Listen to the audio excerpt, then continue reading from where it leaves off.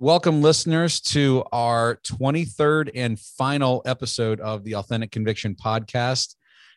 We are really excited to have Andrew Stallings with us, and we're going to get into Andrew's background, what he does, and what makes him unique and authentic in all his many ways. And what a cool way to end our first season.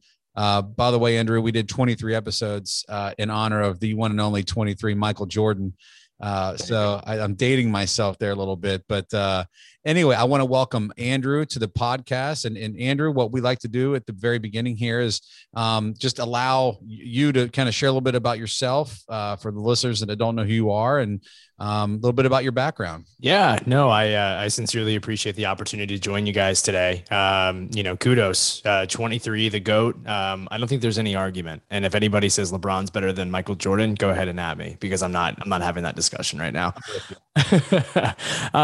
So myself, Andrew Stallings, I'm originally from Southeast Virginia, in the Virginia Beach area.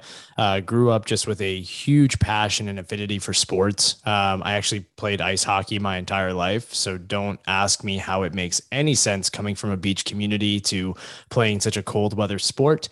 But that's kind of how I made my way up here into the Northeast here in Connecticut, where I reside these days. But, I think growing up, I always knew that sports, much like many of us, were drawn to the entertainment side of it. We're drawn to the passion of it. And once we're kind of at the crossroads of our life, growing up, going into high school and college, and for those of us that don't even take those routes or opportunities, we're thinking like, what is it that I want to do? And I think we're always quick, but very efficiently we turn off the kind of the illusion that, oh, I want to work in sports, or I want to work in my dream or passion or something like that, because we don't necessarily know how. We don't have the tools. We don't necessarily know the resources. I know myself, I always thought, okay, either I'm a hockey player or I'm a coach or I own a team. Like that was the only way in. But what I quickly realized, just going through the motions and kind of studying more and more and more about sports, from high school on, was that there's so many different verticals, right? There's communications, PR, philanthropy, athlete management, et cetera. So I was always fascinated and drawn by, the ways into sports. And I think once I went to college at Marymount University up in Arlington, Virginia, I had kind of faced quite a bit of rejection. I was rejected from like all 13 colleges I applied to, like D3 on.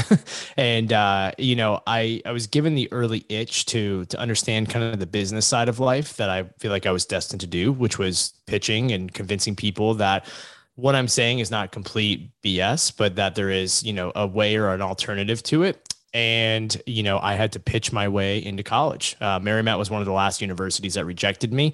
And I wrote a handwritten letter to the dean of admissions explaining why I wanted to be there.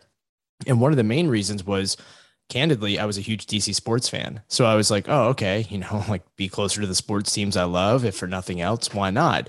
And I think coming up to DC after I got accepted where Marymount was, it gave me an opportunity to really build a network and community of connections with a lot of people in those sports organizations, but also people from the media side, from the PR side, et cetera. And throughout college, like that was my goal. It's just, I wanted to learn more about this. And I ended up stumbling into an 11th hour internship with SiriusXM radio in the sports department. Ended up turning that into a part-time position, then a full-time position, where I was a producer and radio host for quite a few years. After I graduated, still had to juggle and balance freelance writing and journalism for a number of different outlets. I was bartending. I was coaching women's high school sports. I was all over the place just to make ends meet. And, I took kind of this flyer opportunity where it was like, okay, I've worked in radio. I've kind of hit my ceiling. I'm young still, 23, 24 at the time. Where do I want to go? And I had gotten to know, again, in radio, as some of you may know, some of you may not know, it's a great networking and building opportunity to build your network and meet a lot of new people. So I knew a lot of people at agencies, different teams, et cetera, and had an opportunity to come up to Connecticut. Started working at Octagon, which is a global sports agency up here. Helped out on a variety of different accounts and programs. Went over to the brand side, did a little bit with Anheuser-Busch and Constellation brands, working with global sports sponsorship for FIFA, Budweiser, Corona, the WSL, et cetera. And then honestly, I woke up one day and I was like, man, I know all these great professional athletes. I know all these different brands and opportunities. Like, I think I remember specifically Googling, do I have to be a lawyer to be an agent or like be a manager? And the answer, what I realized quickly was no. It's one of those things that's a little bit gray, you know, depending on the territory and sports that you're working in. There's obviously different rules and restrictions. But for me, I was like, okay, well, I don't really want to be an NFL agent or an NBA agent. Like, I want to help like rising sports athletes in different properties. Like, where are my friends watching like the ESPN 8 the Ocho sports? Like, you know, how do we help those athletes? Because obviously they're doing something right. And in the world of social media and content, as things are evolving, I knew that the consumption pattern by fans was going to be rapidly changing. The NFL is going to be the NFL, right? But I think as you look at fans, you know, that are riding on the subway, they're more and more looking at highlights from ESPN and House of Highlights from the Milk Crate Challenge and, you know, the kind of the weird things that we're seeing today. So I looked at it from an entertainment perspective and I said, okay, how do I help athletes just develop and manage and build their brand, both on and off the playing field, whether that's tax and legal help, whether that is brand development, logos, websites, content strategy, or sponsorship, partnership, influencer deals, whatever you decide to call them. So we took two words, athletes, opportunities, smashed it together to make one little funky run-on word called Athelo that most people can't pronounce. And, you know, really just said, look, like, how do we help athletes? And it was me and two of my buddies originally who I played hockey with. And they were marketers as well, working at other agencies and brands. And, you know, it just started off as one of those things like, yeah, okay, side hustle, side hustle. And I was hit with an ultimatum. I got laid off while I was on my honeymoon as part of a 90-person layoff. And, you know, kind of said, sink or swim. Is Athelo going to be something, or am I going to go get another 9 to 5? And ultimately took the flyer, gave myself 4 months. And, you know, today we've been doing it 3 years. I bought out my business partners and we're running a full service global agency with over 25 athletes that we manage and 110 different brands and properties on retainer. That's amazing, man.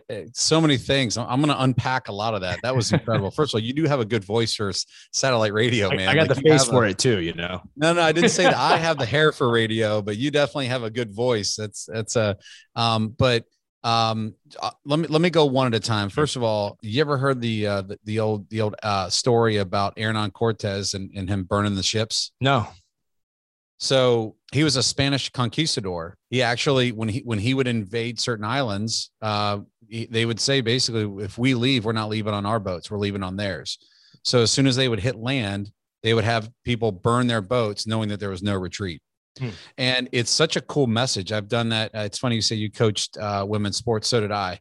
High school, I played college athletics. I played baseball in college, and I was a wrestler before that. So this whole, like, I love sports, I love athletics, I love competing. It never leaves you. And so I think the cool thing that I'm hearing from you is that strand in you of competing and winning, you learn in sports, but it's carried you into be a better professional, you know, which in a weird way is exactly what you're doing for your clients, because sports may be what gets them in their position. Mm-hmm. But you're the one that's going to take that competitiveness and that brand and that strength that they've created from sports, and it'll exist far after them even competing, which is the importance of brand. Mm-hmm. So I just, when I heard that, I was amazed. Yeah, I'm an entrepreneur too. I've started seven different entities, and I'm 44 years old, but didn't have one handout. But I think that common thread is, I'm going to win. I got to figure it out. But that leads me to my second thought that I had as you're talking is, you know, the whole Simon Sinek, you know, start with why. It's been very played, right, over the last 3 or 4 or 5 years. And by the way, it's great. I mean, fundamentals, blocking and tackling, and those things never go away. They always work.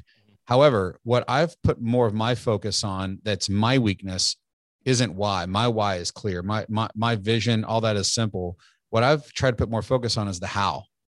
And I think the crazy thing is, and I'd like to hear your take on this, especially with Athelo, is, you know, creating that vision. But there's a million people that would love the idea of what you do, but figuring out the how is probably most valuable. How many people do you know that wouldn't be able to do Athelo because they didn't have the stick-to-itness or the intestinal fortitude or the patience?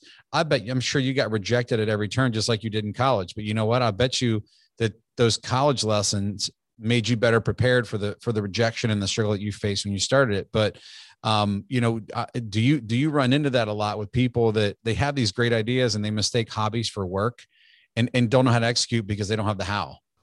Yeah. So first and foremost, I apologize. My dogs are very excited about this topic as well. Clearly, so this I is, love it. I know we're work from home life, folks. So this is It's authentic. basically, I again going back to college. I was rejected so many times, right? And I was told that I wasn't even going to get a chance to go to college. Both my parents, my guidance counselor, everybody, they all said, hey, like look, your grades aren't that good. You probably community college is okay. And I just never took that and absorbed it. It was the weirdest thing. It was almost like it was not even something that stuck to me. And it was one of those out of body experiences that I've rarely had in my life where adversity and just someone telling me that it has to be this way was the way that I had to do it. And I think that's why I struggled a little bit in school, early on is look, I hate math, right? And I think a lot of entrepreneurs, they typically will say the same thing. They don't like being told 2 + 2 is 4 by this very A to B to C formula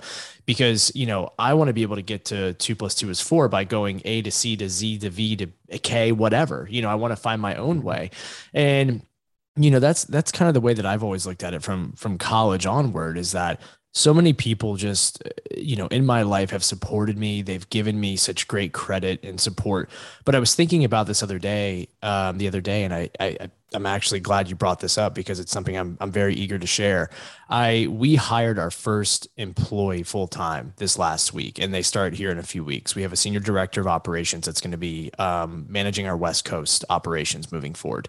And it's a big step. You as an entrepreneur know that there is a lot of challenge and scale and timing of that. And getting a chance to do that is great. But when you have such a monumental moment in your career to celebrate that, LinkedIn is a great sounding board to kind of see who really is paying attention and who's kind of supporting you, et cetera.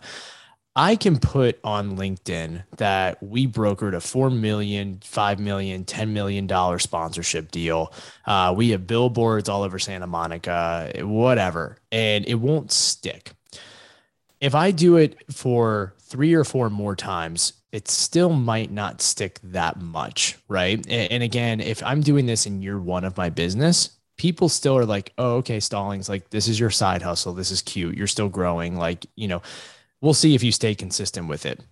3 years in, announcing that I'm hiring my first full-time employee, I put up a post about it and I've never had more messages of just congratulations, sentiment, like, hey, you may not know this.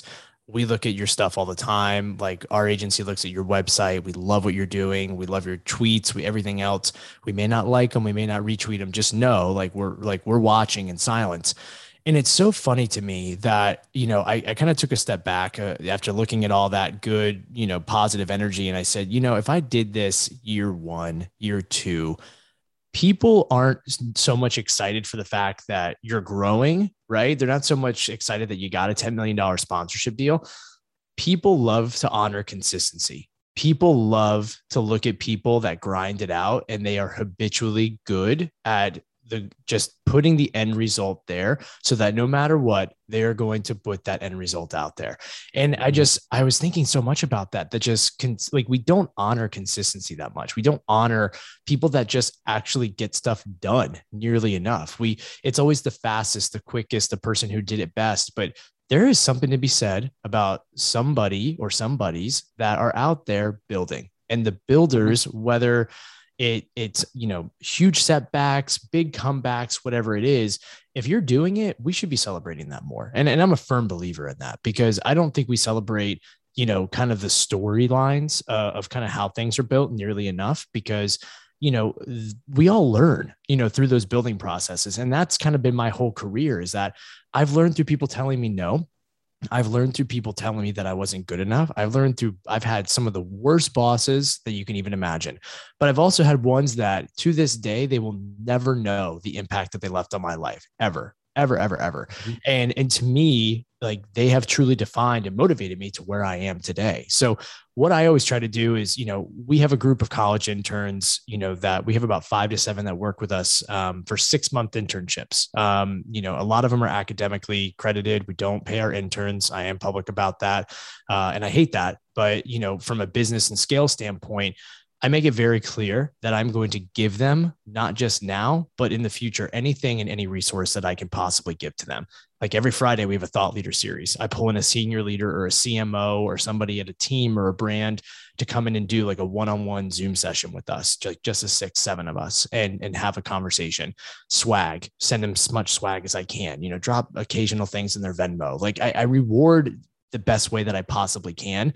And I keep in touch with those that are motivated and understand that, Stallings is doing the best with what he can, and he's rewarding us in whichever way possible. So for me, I'm always trying to help people understand that it's not just black and white. It's not just financials. It's not just winning. It's not just losing.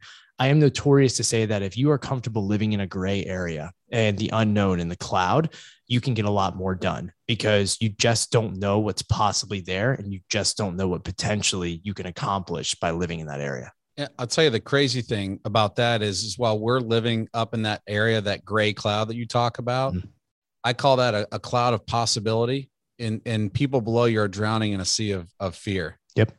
And it's crazy. You look at our world right now. I mean, everything is fear-based, everything. And for me, I've just never really bought into that because I don't know. I would take a stab at this and say, you and I won't admit this publicly, although we're doing it right now, that we may be procrastinators. I have an old joke. Why do today what I can push off until next week? And it's not that you don't want to get it done. It's because we work better under deadlines because we're competitors. It's weird. It's this weird formula that works into an entrepreneur's mind. But the amazing thing, I still can't get over this. You told me, I didn't unpack this a minute ago, but you said, you got notice on your honeymoon that you're basically coming back without a job. And so it's not like you had this, oh, mommy and daddy are going to give you this $50,000 check for you to, build your website and get your swag and hire people and get all the technology you need. You were living in a place of discomfort in the time that you needed strength most. It reminds me, I love using sports analogies, which I know will resonate with you. I'm a huge Notre Dame fan. So Lou Holtz is the epitome to me of coaching in class. But, what people may or may not realize, he wrote about this in his book, Winning Every Day. When in the 70s, I think it was like the early to mid 70s, when he was unemployed, no coaching job, no place of employment, literally nothing. He was selling, I think, grave plots on the side. You talk about a depressing job, while his wife went and worked full time and earned their living, and he felt useless. It was in that moment that he made a list of 100 things that he wanted to accomplish in his life. He didn't do that after, the 1988 season when he won the national championship at Notre Dame. He didn't do it. He did it while he was unemployed and at his weakest state. I think that tells you a lot about who he was as a person, which is why it's not a coincidence that he's one of the best of all time. But one of those items on his list was actually winning a national championship for the University of Notre Dame, playing Augusta National, but like he doing African Safari. He's got all these things on there, 100 of them. You can go on and probably Google it and find them. And as of like a couple of years ago, he'd done all of them but one. And that mindset is something that resonates with me. But transitioning a little bit over with Athelo and all the things that you have going on, what amazes me, because you and I share one thing for sure in terms of a passion professionally, which is, my big push over the next decade is I want to be impactful in the world of professional athletes. So my profession for over 20 years has been financial planning. I feel like the thing that, and again, on this podcast, we talk about, it's called Authentic Conviction. Don't be afraid to share the things that make you good or that make you great, right? We're quick to beat ourselves up, but we're really slow to identify the things that make us great. So with that said, for me, I think the thing that separates me as an advisor isn't, my crazy amount of knowledge. I mean, we have computers now. You could go on right now and find 10 different asset allocation models that could probably meet your retirement goals. I hate to shortcut people think they're these brilliant advisors, but there's a million ways that you could do that. But what people aren't always good at is breaking things down and educating in a way that people understand what they need to do, which, by the way, starts with listening. So I feel like I have so much to offer that world, because here's the way I look at it. Let's say that you are a running back for the Washington Football Club. Is that what they're called now? The club or team? Was it the Washington football team? But that's a topic for another time. Yeah, we don't have enough time for that garbage. But anyway, the Washington football team, and you're a, first round draft pick, and you got everything ahead of you right now, right? What a lot of advisors have done in that space, and I know because I have colleagues that work with a lot of pro athletes, and we've had a handful as well, is let me show you the greatest asset allocation model. Let me show you the best returns, the lowest cost, right? They're looking in the complete wrong direction. And the only message that I want to send to these athletes is, can I please sit you down and help you understand that when the Washington football team or the Cincinnati Bengals or whoever is no longer sending you a paycheck, you better start thinking right now about what your enterprise looks like when you're no longer carrying a football or on a surfboard or, playing tennis or whatever it might be. Is you have to build your own enterprise, which, by the way, includes brand, includes passive sources of income, includes all that stuff. So I'm assuming that you have, I was amazed. I was looking at you have a nice versatility of clientele, in terms of the sports they play, male, female, like it's really impressive. But are these the type of conversations you have with your clients? Yeah. I mean, it 100% is. And if we didn't, we'd be not doing our job even at the base level. Right. This probably firsthand that a lot of athletes, the bottom line is cash. Everyone wants money, right? They think it's cream. Cash rules everything around me. Like they love that. And what they don't understand is that even in today's world, actually more so in today's world, there is so many different ways to be looking at the long-term value and fortune of what you cannot cash in on now, but what can you do now that's going to be next to nothing of effort for you that's going to get you paid in 10 to 20 years from now. So, a lot of the athletes I work with, they struggle a little bit financially. Like they're not getting the NBA, NFL contracts, right? And I think it's a flip script that, when you work with some of those NFL players, you have a difficult time sitting them down and explaining to them because they're just looking at their bank accounts. They're like, that money's not going anywhere. What's this guy talking about? I'm good. Right. But, when you're talking to the number 7 ranked female WSL surfer in the world that, again, just came back from the Olympics, she tripled her social following. Everything's great and it's still good.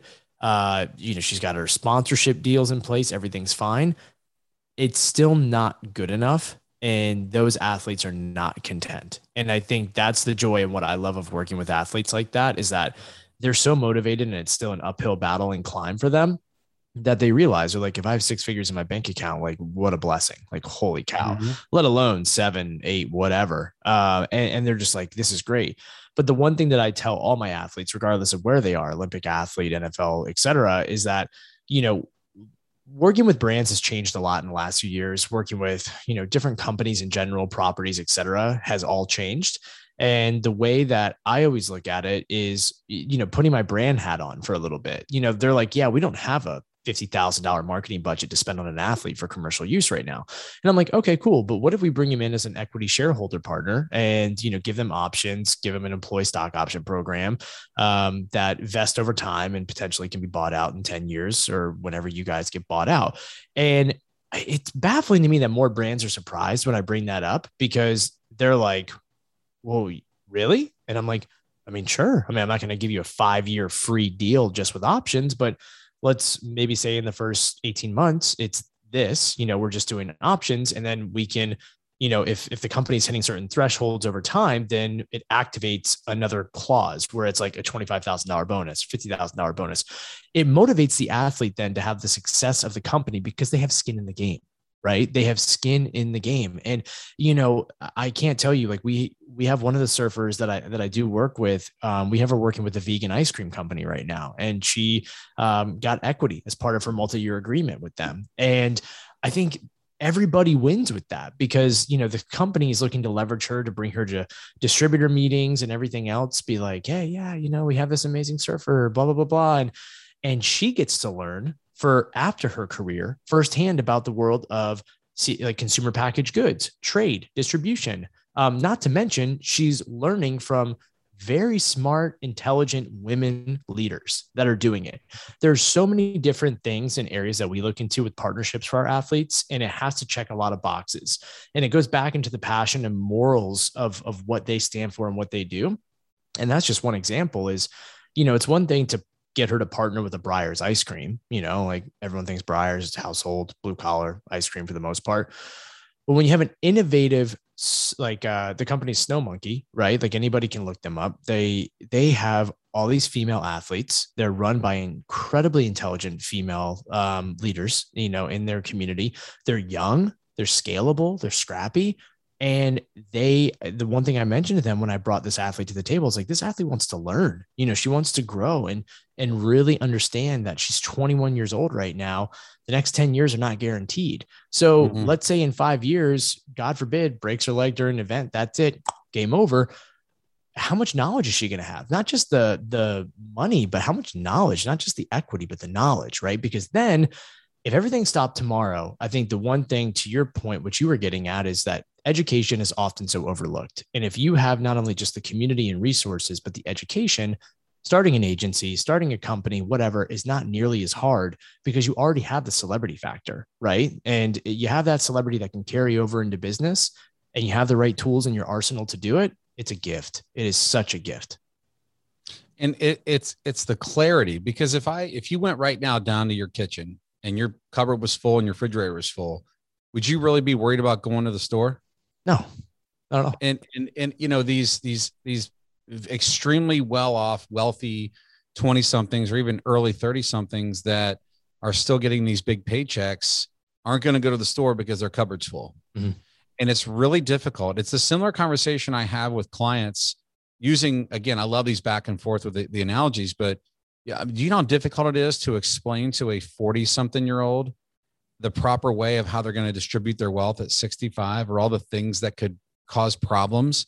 But when it becomes a realization, when they see their parents go through a long-term care situation, like, I don't ever want to do this to my kids, or they see a good friend that dies prematurely and they don't want to have that issue with their, it's only when the pain hits you is when you feel like you need to do something. And sadly, a lot of times it's too late.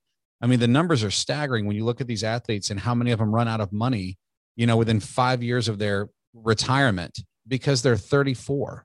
They're 33, 34 years old, and they're completely out of money because they have no brand, they have no enterprise, and they've got no passive income. And not only that, but you grow accustomed to a certain level of income and a certain level of comfort, right? Like, do I really need to be going into the VIP room when I'm in Vegas for two? It's like that becomes a norm. And so I think it goes beyond just the financial education and the overall coaching. It's really creating a lifestyle that you got to realize, wow, this is something I need to start thinking about. And I will tell you, a lot of these, I would say less known. I think that's fair to say. They're not as popular right now. You talk about surfers, they don't have as many followers on Instagram or anything else, but I guarantee you that they're going to come out ahead versus the people in their 30s and 40s versus the ones that are making an exorbitant amount of money in their 20s and don't know what to do with it. Yeah. I mean, it's crazy. And by the way, that's your guidance, but it's amazing. But so I heard you earlier talk about it's again, a lot of similarities here, because I'm a big swag guy. I think, I've worked with some people over the years. We've got people that try to get our business, whether it's mutual fund reps or insurance reps that want us to sell their products, right? And they send all these little tchotchkes. But I've had some interesting things be sent. One of them was pretty cool. We were telling a story about the importance of a lumberjack to take a little time out of his or her day to sharpen the blade, because you're going to cut more trees down than if you just keep dulling your blade and keep swinging, right? You need to take time to sharpen the metal blade, is the whole idea of that. And a week and a half later, we literally got these huge boxes with our names engraved on them. They were wood handled axes. I mean, it was like such a cool, right? Like that was creative. But like, what are some of the creative thoughts behind, what you've done for people or what you've received back, like from a marketing perspective that you remember that stick out to you? Yeah. I mean, I will say that I think bigger product seeding and, just customized product opportunities are a little bit difficult. I've had some clients that have sent me just really cool things out of conversations, similar to what you were saying, probably something stuck from them. We get hit up by vendors and salespeople and stuff all the time. And I try to be very polite, but I often will hand off those conversations to other people on my team. And, I tell them, like, hey, I respect the hell out of what you're doing. I don't have any time to do it. So, sometimes stuff will show up and it's okay. I don't think I've seen anything lately in the last like year or two that's really blown me away, which is kind of disappointing because I think now more than ever in a world of COVID, we all need to be thinking a little bit outside of the box with how to interact. But I also think that people, when they interact with our team and our agency, like we're kind of no BS, like we're very like humble, smart, and we're like, hey, look, like you don't need to butter us up, vice versa. But we have had some incredible things from partners where like we've got like I'm a huge Scotch guy, and for anyone that knows me or in conversation, deep into conversation, it'll at some point come up that I love Lefroy, like big Scotch guy, and I've had clients that have created like custom artwork bottles of Lefroy, and that intertwines into just a point of discussion that we were talking about, or a project or a campaign. I always thought that was super cool. I like anything that is like very artistic and narrative driven. We work pretty closely with a few different artists and muralists on projects throughout the year. And I love like last Christmas, all of my athletes for Christmas, I went to Antonio Brown's sneaker artist, Corey Payne, who's based out of here in Hartford, Connecticut. I hit Corey up. I was like, hey, man, I want to get everybody custom Air Force Ones. Like, I'm going to give you a narrative, a blurb about them, their story. I want you to make these badass Air Force Ones. And dude spent a week and did, I think, at the time, like 18 to 20 pairs of custom Air Force Ones. And like, some of them were better than others, but man, it blew me away at the creativity of someone like that. And, again, sure, it was a holiday package and investment. Like we're obviously going to always take care of our clients around the holidays, but I mean, it was something that for some of the athletes, they love them. They're just like, oh my gosh, it's the craziest, coolest thing in the world, and blah, blah, blah. Cause it intertwined like their accomplishments of the year, or like brands they were working with, or like our relationship. Like it was really cool. Like it wasn't just like I put Athelo group and neon green and on sneakers, like I customized them for each individual athlete. And then, further, you can probably see right behind me, right over there. There's another pair of sneakers back there. I would go grab them, but we're doing this live, so we'll do it live. But I had them do sneakers for my wedding, and did like dedicated. So my wife had breast cancer at an early age. And so I got a pair of Nike Ninja SBs that are like my favorite shoe of all time. And he custom did like breast cancer awareness with like the flower and the ribbons and everything. So on the wedding day, like I got to honor my wife that way. To me, like that was something that I thought was like super cool. Like I've always kind of been taken aback by like the creativity that you can do with certain things like shoes and certain, elements of apparel. I'm not a sneakerhead though. Like I'm not a big sneaker guy. Like I usually wear the same pair of beat up Sperry's and a backwards hat, and just kind of go do my thing. But I am a big hat guy. I actually, one of our clients, I love, Melon Hat Company. They just literally, the FedEx guy was probably dropping off like 20 new Melon hats I just ordered.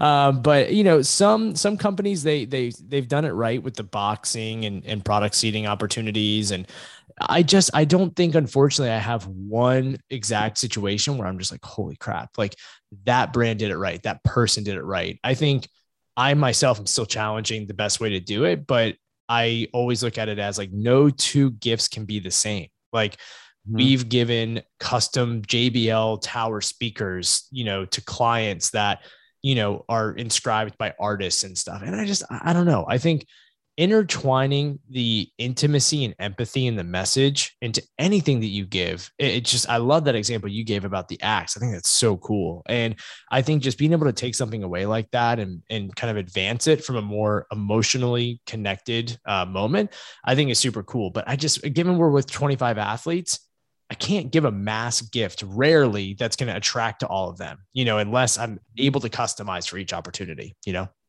Well, your shoes are the coolest of all. I mean, the pink, that's a special thing. I just, we use a lot of similar. It's funny. The same words always come out of this because which to me is cool. It shows consistency in what we're talking about, but we call that a tapestry. Each person has their own tapestry that has made them who they are, whether it's their experiences, their family, their challenges, their successes. It all makes you who you are, and I'm with you. I think, finding individual ways to do nice things for people. And not only that, but remind them that you're paying attention and that you're listening to them. Like I'm I'll remember your Scotch, passion and your, when with pink ribbon stuff, I'll think of your wife. I mean, that's, to me, we call that being a noticer, but those things are important. By the way, I have an unhealthy addiction to Air Jordans. So we'll talk about my collection some other time. Love it.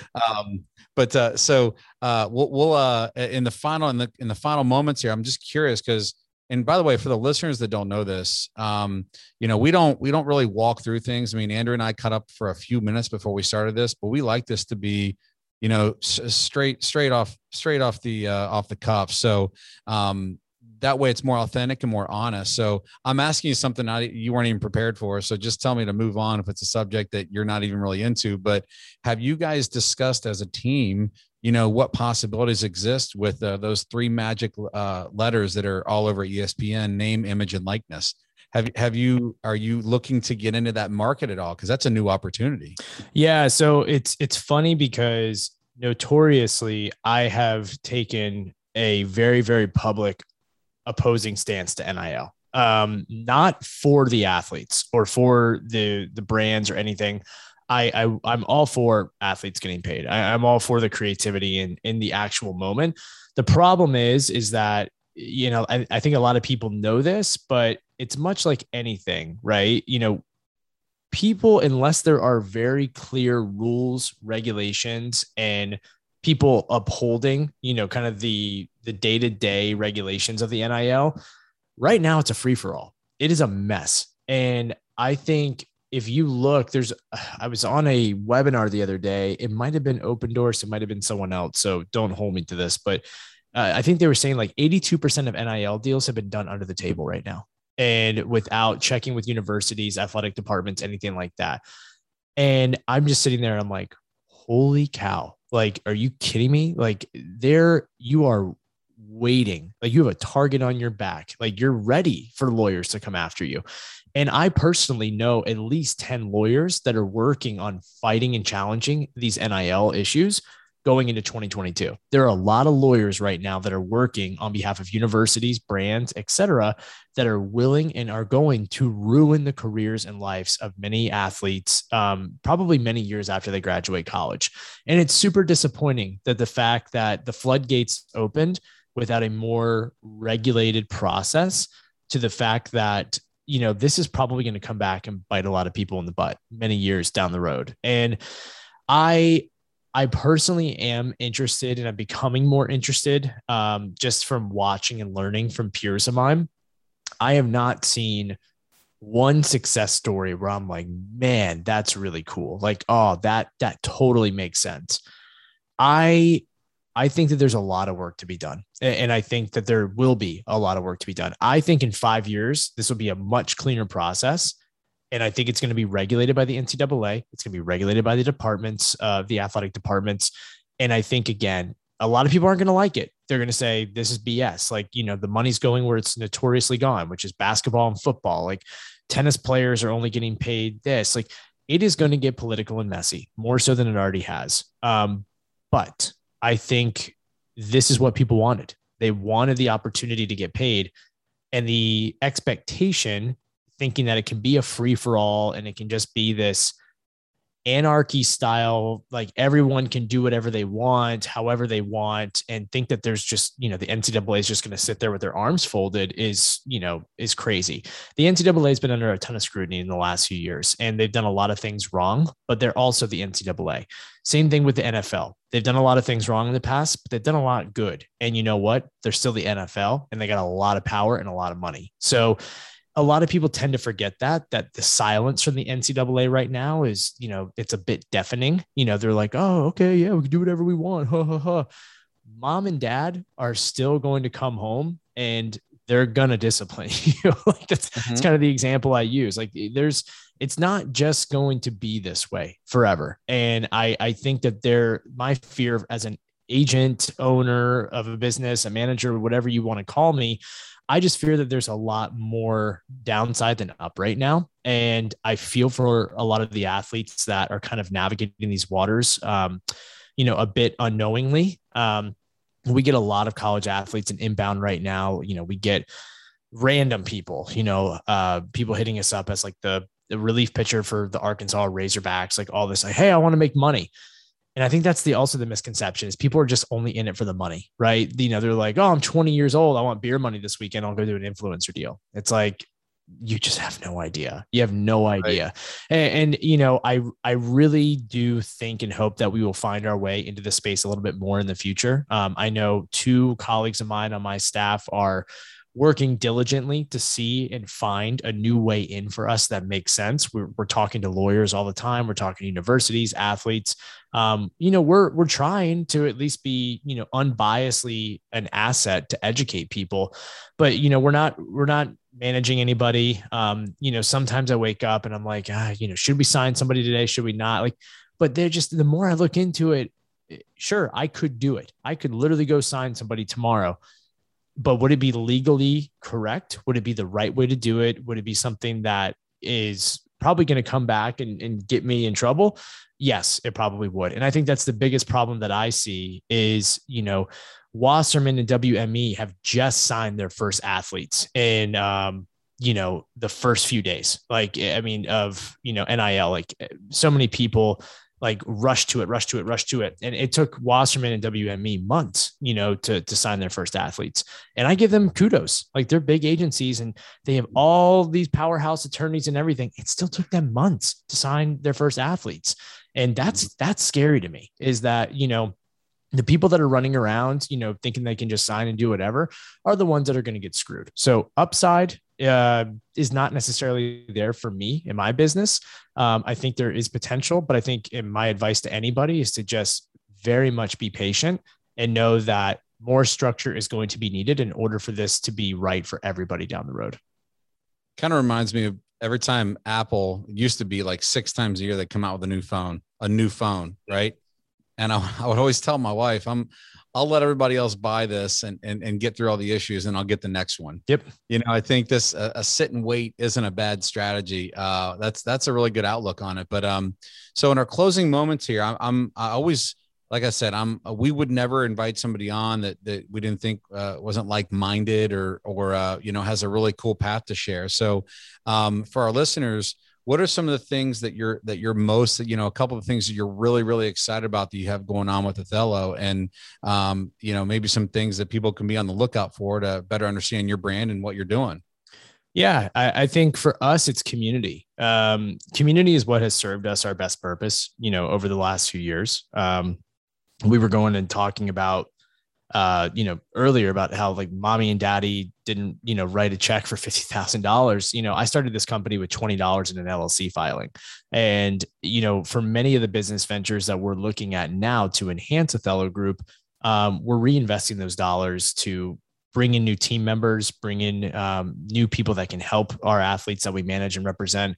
But I think the big picture goal is, look, Athelo is athletes and opportunities. So we want to be able to give people the opportunities to be educated, empower them, and, ultimately entertain however they chose to do so. And a lot of that is going to come in many different ways, working with leagues and properties. I think the webinar model and live events model is a little questionable, and we all have Zoom fatigue right now. But I do think that there's got to be a new way to educate. Content consumption and the way that we're distributing our content as an agency and putting ourselves as thought leaders is going to be very important.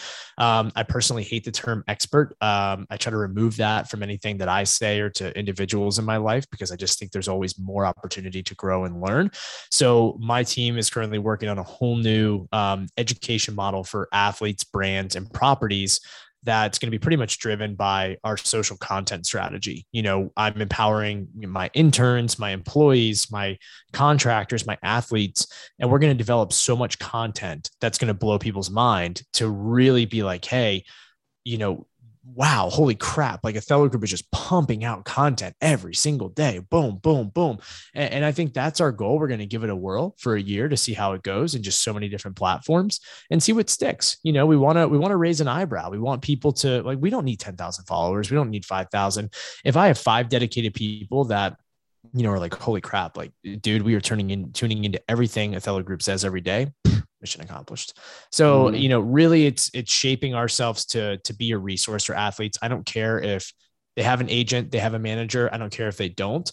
I always want to be looked at as, holy crap, Athelo Group is doing stuff for athletes. They're doing stuff for the betterment of brands, for properties, for the community of sport.